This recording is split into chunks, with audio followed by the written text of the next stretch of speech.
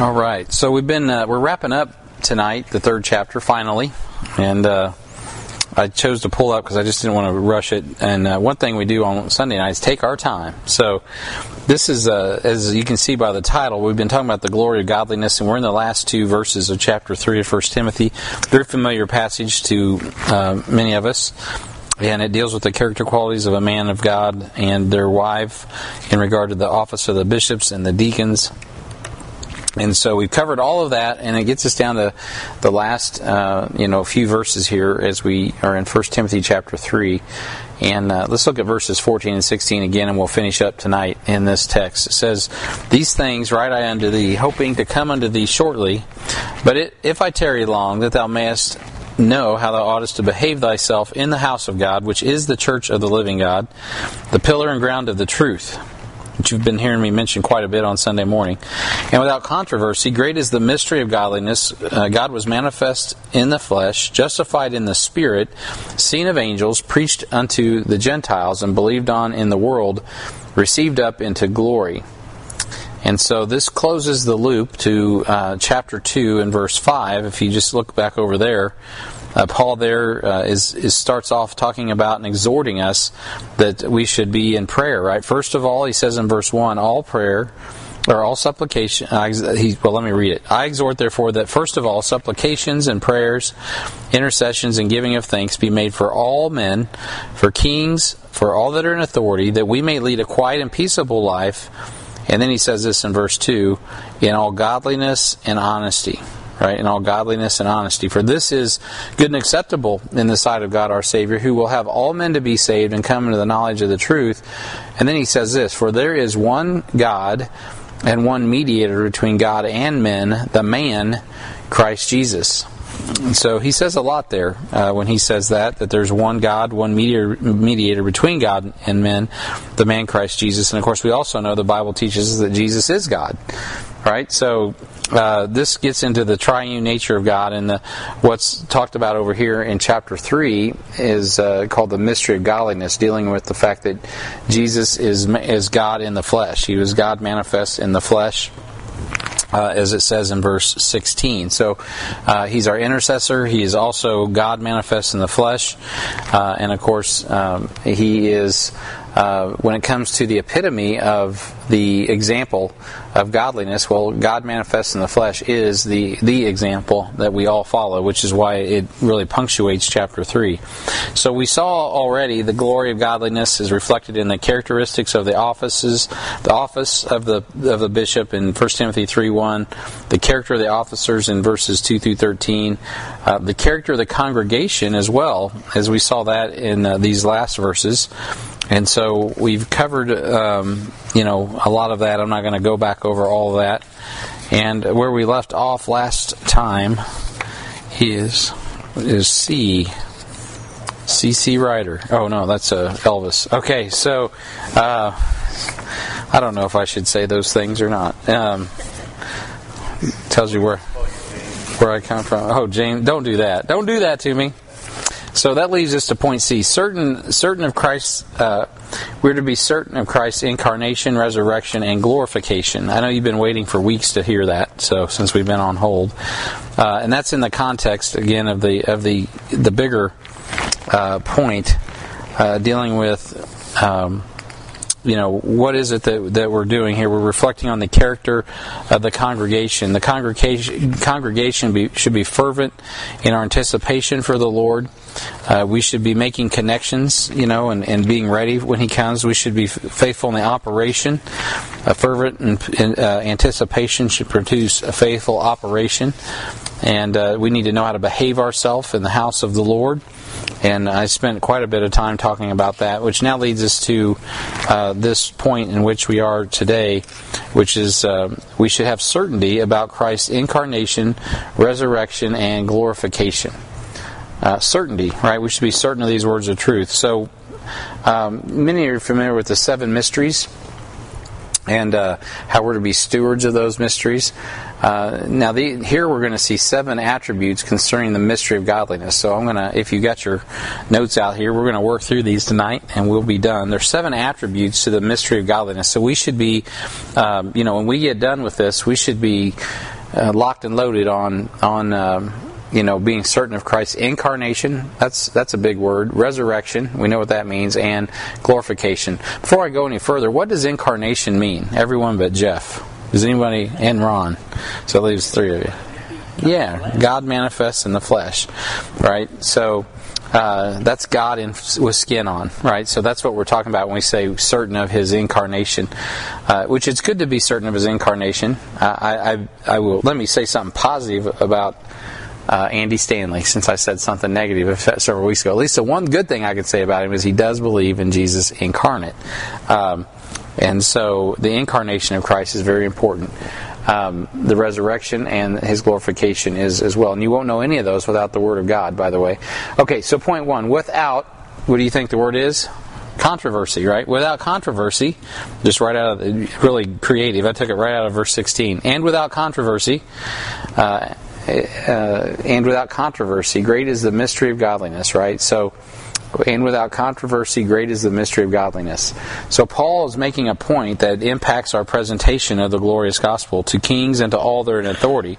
This is a great mystery, and one that we all taste as we represent the visible body of Christ in His absence, right? So, like Philippians chapter 2, we're just in the Next Steps meeting today, and I was talking about Philippians chapter 2 being that the vision that God has given us for a church here, and how in His absence, not just Paul's absence, but in the physical absence of the Lord, the church is left with the Spirit of God and the Word of God, right? And we want to be faithful until He comes. And so, without controversy, great is the mystery of godliness. So it doesn't mean that it's greatly mysterious. It is great in its magnification. It's very important. If Jesus hasn't come in the flesh, we're in trouble. And it's important. So point 2 is God was manifest in the flesh. And so there's no question, there's no discussion. Without controversy, this is an incredible mystery. And by the way, this is one of those things that is a mystery, one of the 7 mysteries. So great is this mystery. It's a very important one. God manifests in the flesh. It doesn't say Christ manifests in the flesh, by the way. It's not Messiah manifests in the flesh. Of course, Messiah is manifest in the flesh. That's no doubt. But what is mysterious or great about that, right? That the Messiah was here. Only the Gnostic of the 2nd century and contemporary scholarship could miss that. So in your Bible, it doesn't read. If your Bible doesn't read, God, you might want to get a reliable Bible, because some of them don't actually say God manifests in the flesh. It'll say Christ was manifest in the flesh. And so this is a great mystery. So God was manifest in flesh. Not just Christ, although Jesus Christ is God, but it's important here. God is manifest in the flesh. This shouldn't be controversial. It's God, and I'm pointing that out. So every modern translation taken from Westcott and Hort's Greek manuscripts perverts this to something less than God.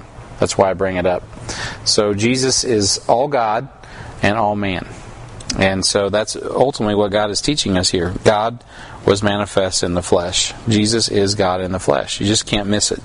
In 2 Corinthians chapter 4 and verse 4, I'm going to turn over there because it's not in my notes. The Bible says, in whom the God of this world hath blinded the minds of them which believe not, lest the light of the glorious gospel of Christ who is the image of God, should shine unto them. So there's a reason why the devil wants to erode at this mystery, right? Because he doesn't want people to really grapple with the reality that God has become flesh, and the God of this world is blinding the eyes of them. Because once you realize that God became flesh, you realize His love, and charity always wins. And so it's the love of God, the goodness of God leads us to repentance and salvation. Okay, so in our Bible, we need to understand this. Now, Jesus is all God and all man. So turn over to Colossians, which is in your notes there. Colossians, I think I gave you the verse in your notes. Colossians 1:15, so you don't have to turn there. It says, who is the image of the invisible God, There's no way around that. We're talking about Jesus. He's the subject. He's the image of the invisible God, the firstborn of every creature. For by him were all things created that are in heaven and that are in earth, visible and invisible, whether they be thrones or dominions, principalities or powers. All things were created, here it comes, by him and for him. So when it says, in the beginning, who created the heaven and the earth? God. Could we say then that Jesus created the heaven and the earth? Yes, we could. Because he spoke these things into existence. All things were created by him and for him. And he is before all things, and by him all things consist. So it is exactly the way it is. Jesus is the image of God, which is what we just saw in 2 Corinthians verse 4. One of the concerns that Satan has is that people would actually get the reality that God is manifest in the flesh in the person of Jesus Christ. That's the last thing Satan wants people to get a hold of. And so he is the image of God. Jesus Christ is the image of God. So Jesus told Philip in John 14:9 that if he saw him, he saw the Father. Like, if you see me, you saw the Father. What? Yeah. If you've seen me, you've seen the Father, Philip. And so, by him were all things created. So in short, when Genesis 1:1 says, in the beginning God created the heaven and the earth, well, Jesus created the heaven and the earth because he is God, manifest in the flesh, and he was born of Mary. But he was there in the beginning. He is God. So all things, visible and invisible, were created by him and for him. So, by him all things consist. So it's without him we could do nothing, right? There is nothing without him. So we're not talking about an aspect of the Godhead. Paul is saying straight up, Jesus Christ is God. And that's why he introduced Jesus as God, our Savior. And go look at 1 Timothy chapter 1, not 2 Timothy, but in 1 Timothy chapter 1 and verse 1, he says, Paul, an apostle of Jesus Christ, by the commandment of God, our Savior, and Lord Jesus Christ, which is our hope. Right? So Jesus Christ is God. And that's why Jesus is our Savior, God our Savior. So Jesus spoke so clearly that he was God that the Jews wanted to kill him because he was very clear. He was not mincing words, and they didn't believe that he was God, but he was clear that he was God. So I think I put this in your notes. John 5:18 says, therefore the Jews sought the more to kill him because he not only had broken the Sabbath, but said also that God was his Father, ... making himself equal with God. So I'm not the one saying this. Jesus himself said this and was so clear that the Pharisees were ready to kill him because he said that he was God was his Father, making himself equal with God. So and that's what John 5:18 teaches. Because John, the epistle, the whole thing is about manifesting Jesus Christ as God to start with. That's what the whole premise of John is.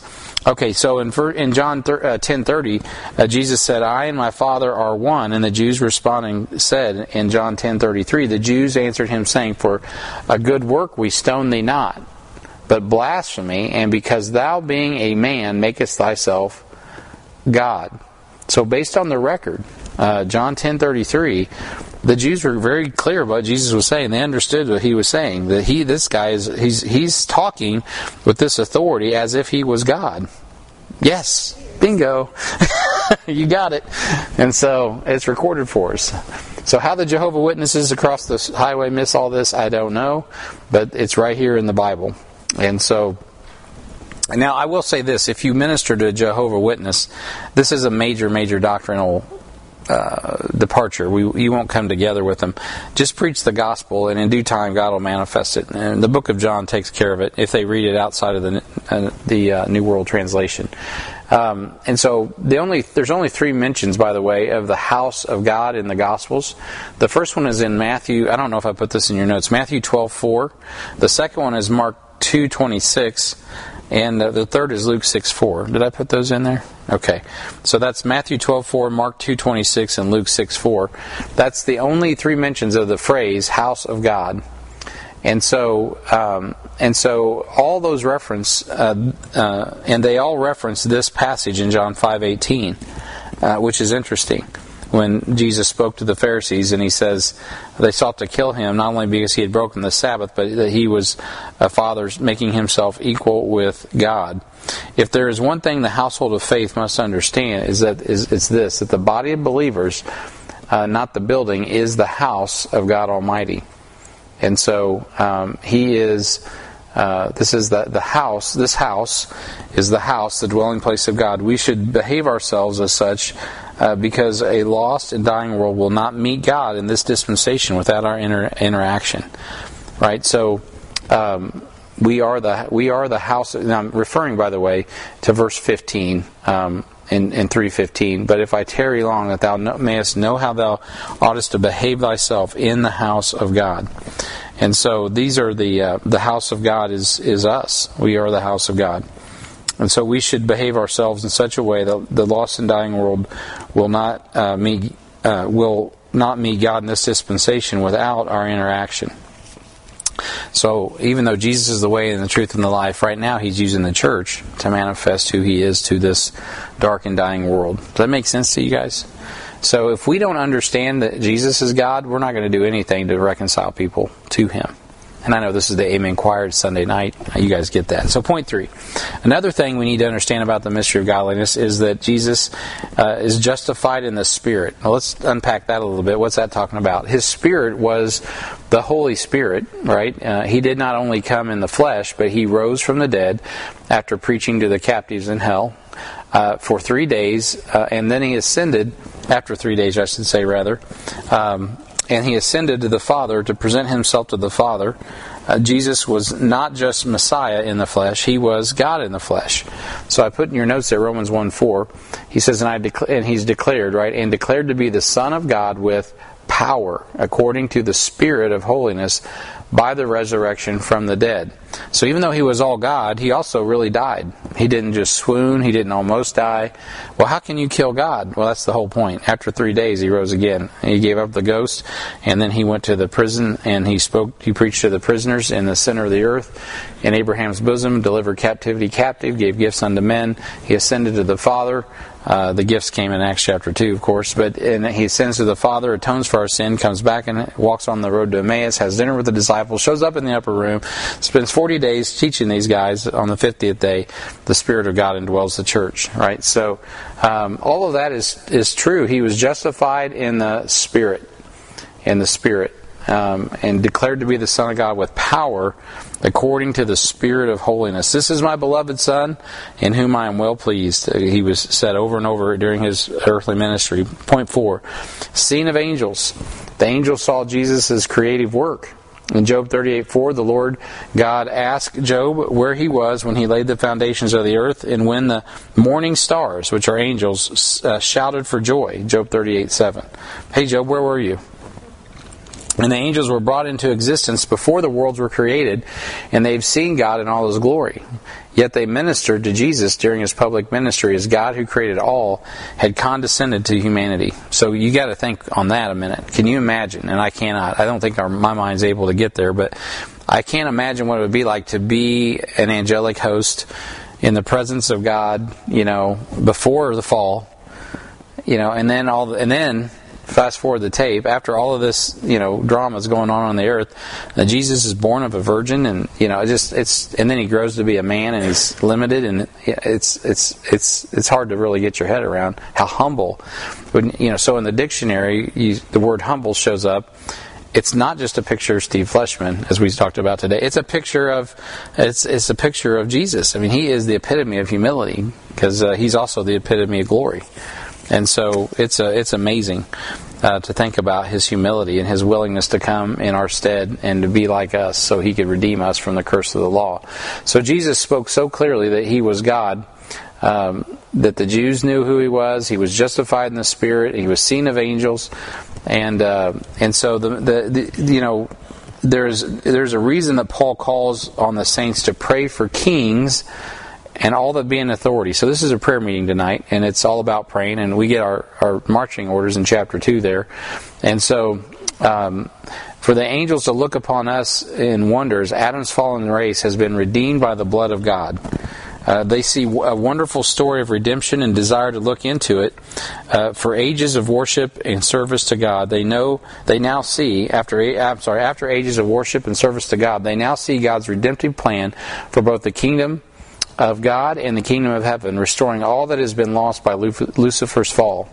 And that's why it's so important. God does have a beautiful plan for the church, and it is important that we understand that He is working in and through the church because it is His redemptive plan. He was seen of angels, and you may remember the full force of heaven was at Jesus' disposal as He restrained the angels of heaven as He hung upon the cross. Jesus told Peter that legions of angels were at His disposal if He chose to employ them because they were His ministering spirits. So the angels are noted at His birth and His temptation and His crucifixion.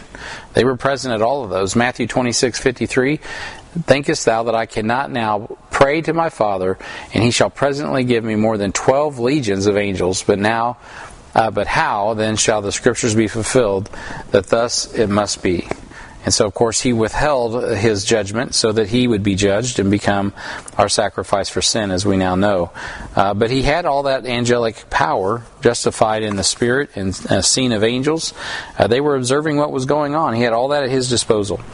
And then fifth, He preached to the Gentiles. So the gospel has gone forth to all the world, and the Gentiles have heard the gospel from Asia Minor to the United States of America. And this is because this man was no mortal of history, right? He is God who influences every nation upon the earth and desires we get His gospel to them while there is time. As I preached about, as Mike Pepper preached and illustrated for us last week, this is indeed what God would have us do, is to be not only a church that affects our crooked and perverse nation, but also to be a church that affects all the nations, right? And so our partnerships with other like-minded churches, both in the United States and around the world, is crucial in that. And everything that we're doing, from publishing Bibles to preaching the gospel to going out this next week and helping in Clinton with their outreach, all of that is important. And preaching unto the Gentiles is still being fulfilled through us. Why? Because Jesus Christ and the mystery of godliness. It all goes together. Our power comes from Him. Our message comes from Him. Everything we do is all about Jesus, who is God. God manifest in the flesh. Point 6, believed on in the world. So the gospel of God has been received by those who believe. Right? He's not everybody's believed, but some have, and I'm one of them. You're one of them. Romans 10, you know the verse, "For with the heart of man believeth unto righteousness, and with the mouth confession is made unto salvation. For the Scripture saith, whosoever believeth on Him shall not be ashamed. For there is no difference between the Jew and the Greek, for the same Lord over all is rich unto all that call upon Him. For whosoever shall call upon the name of the Lord shall be saved." So Paul is working out in Romans 9 through 11 what God is doing with the nation of Israel, the elect nation of Israel, His brethren. But ultimately, what He's really looking on is anybody in the world to believe on Jesus. Jew or Greek is of no consequence if they need to be a new creature. And that happens through belief in the world that Jesus Christ. Now this is all hinging on the manifestation that Jesus Christ is God incarnate. It's a big mystery. It's something that's been revealed to us that the Jews don't really believe. They don't believe that to this day. They don't believe that Jesus Christ was God manifest in the flesh. I just saw a Jew the other day on my, those little videos you get on Facebook.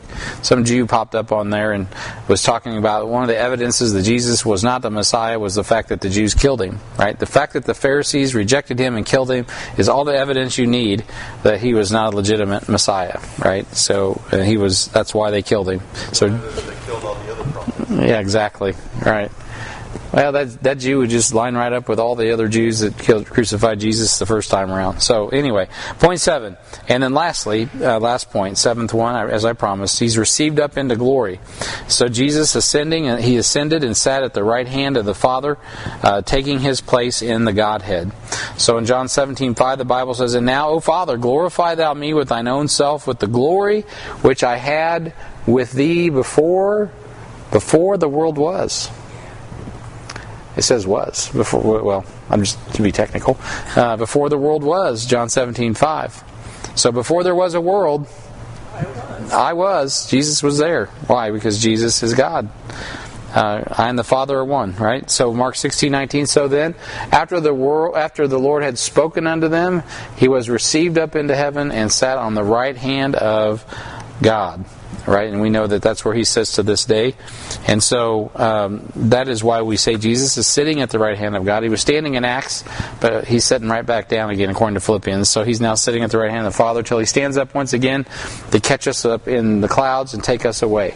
So, that's a lot. So the character of the congregation is what we've been talking about. We are to be fervent in anticipation of the Lord's return, faithful in the operation, certain of God's incarnation in the person of the Lord Jesus Christ. So there is a war for worship, and it's won on our knees as praying men and women. We pray for kings, for all that are in authority. Warring women live out chaste lives reflecting the holiness of the bride of Christ, and officers in the church display the integrity of Christ, holding fast to the mysteries that God has revealed to His church. And that concludes chapter 3. What did you say they were the 7 mysteries of? You have the 7 mysteries. These are the 7 attributes of the mystery of godliness. Yeah. 7 attributes concerning the mystery of godliness, which are listed, right? It's without controversy, God manifests in the flesh, justified in the Spirit, seen of angels, preached unto the Gentiles, believed in the world, and received up to glory. It's literally pulled right out of the text, so it didn't even have to. Makes it easy. Really, this text, the text written to Timothy, is one of the easiest texts to actually break down and see in the Bible because of how just methodical and systematic it is. So I really appreciate Paul doing that for me. All right, so and the Holy Spirit, of course. Any questions on that? All right, even though that's a little, it's still a lot. It's a lot to think about, the mystery of godliness. And God manifests in the flesh. One of the 7 mysteries in the New Testament with 7 attributes. So all listed for us. Yeah, Ron? I was just going to say, you cited several verses in the book of John, but that whole book, but first of all, especially Jesus hammering on the point that He is God. Yes. Yeah, you cannot miss Jesus as God in the book of John. And amen to that. So that's where when someone's like a Jehovah's Witness, that's where I direct them to read if they want to read as John, because that's the message. Jesus is God. All right, I'm going to turn off this recorder then if there's no other messages or questions, I should say, and then we'll get to the business of praying. Well, if I can stop it, how do we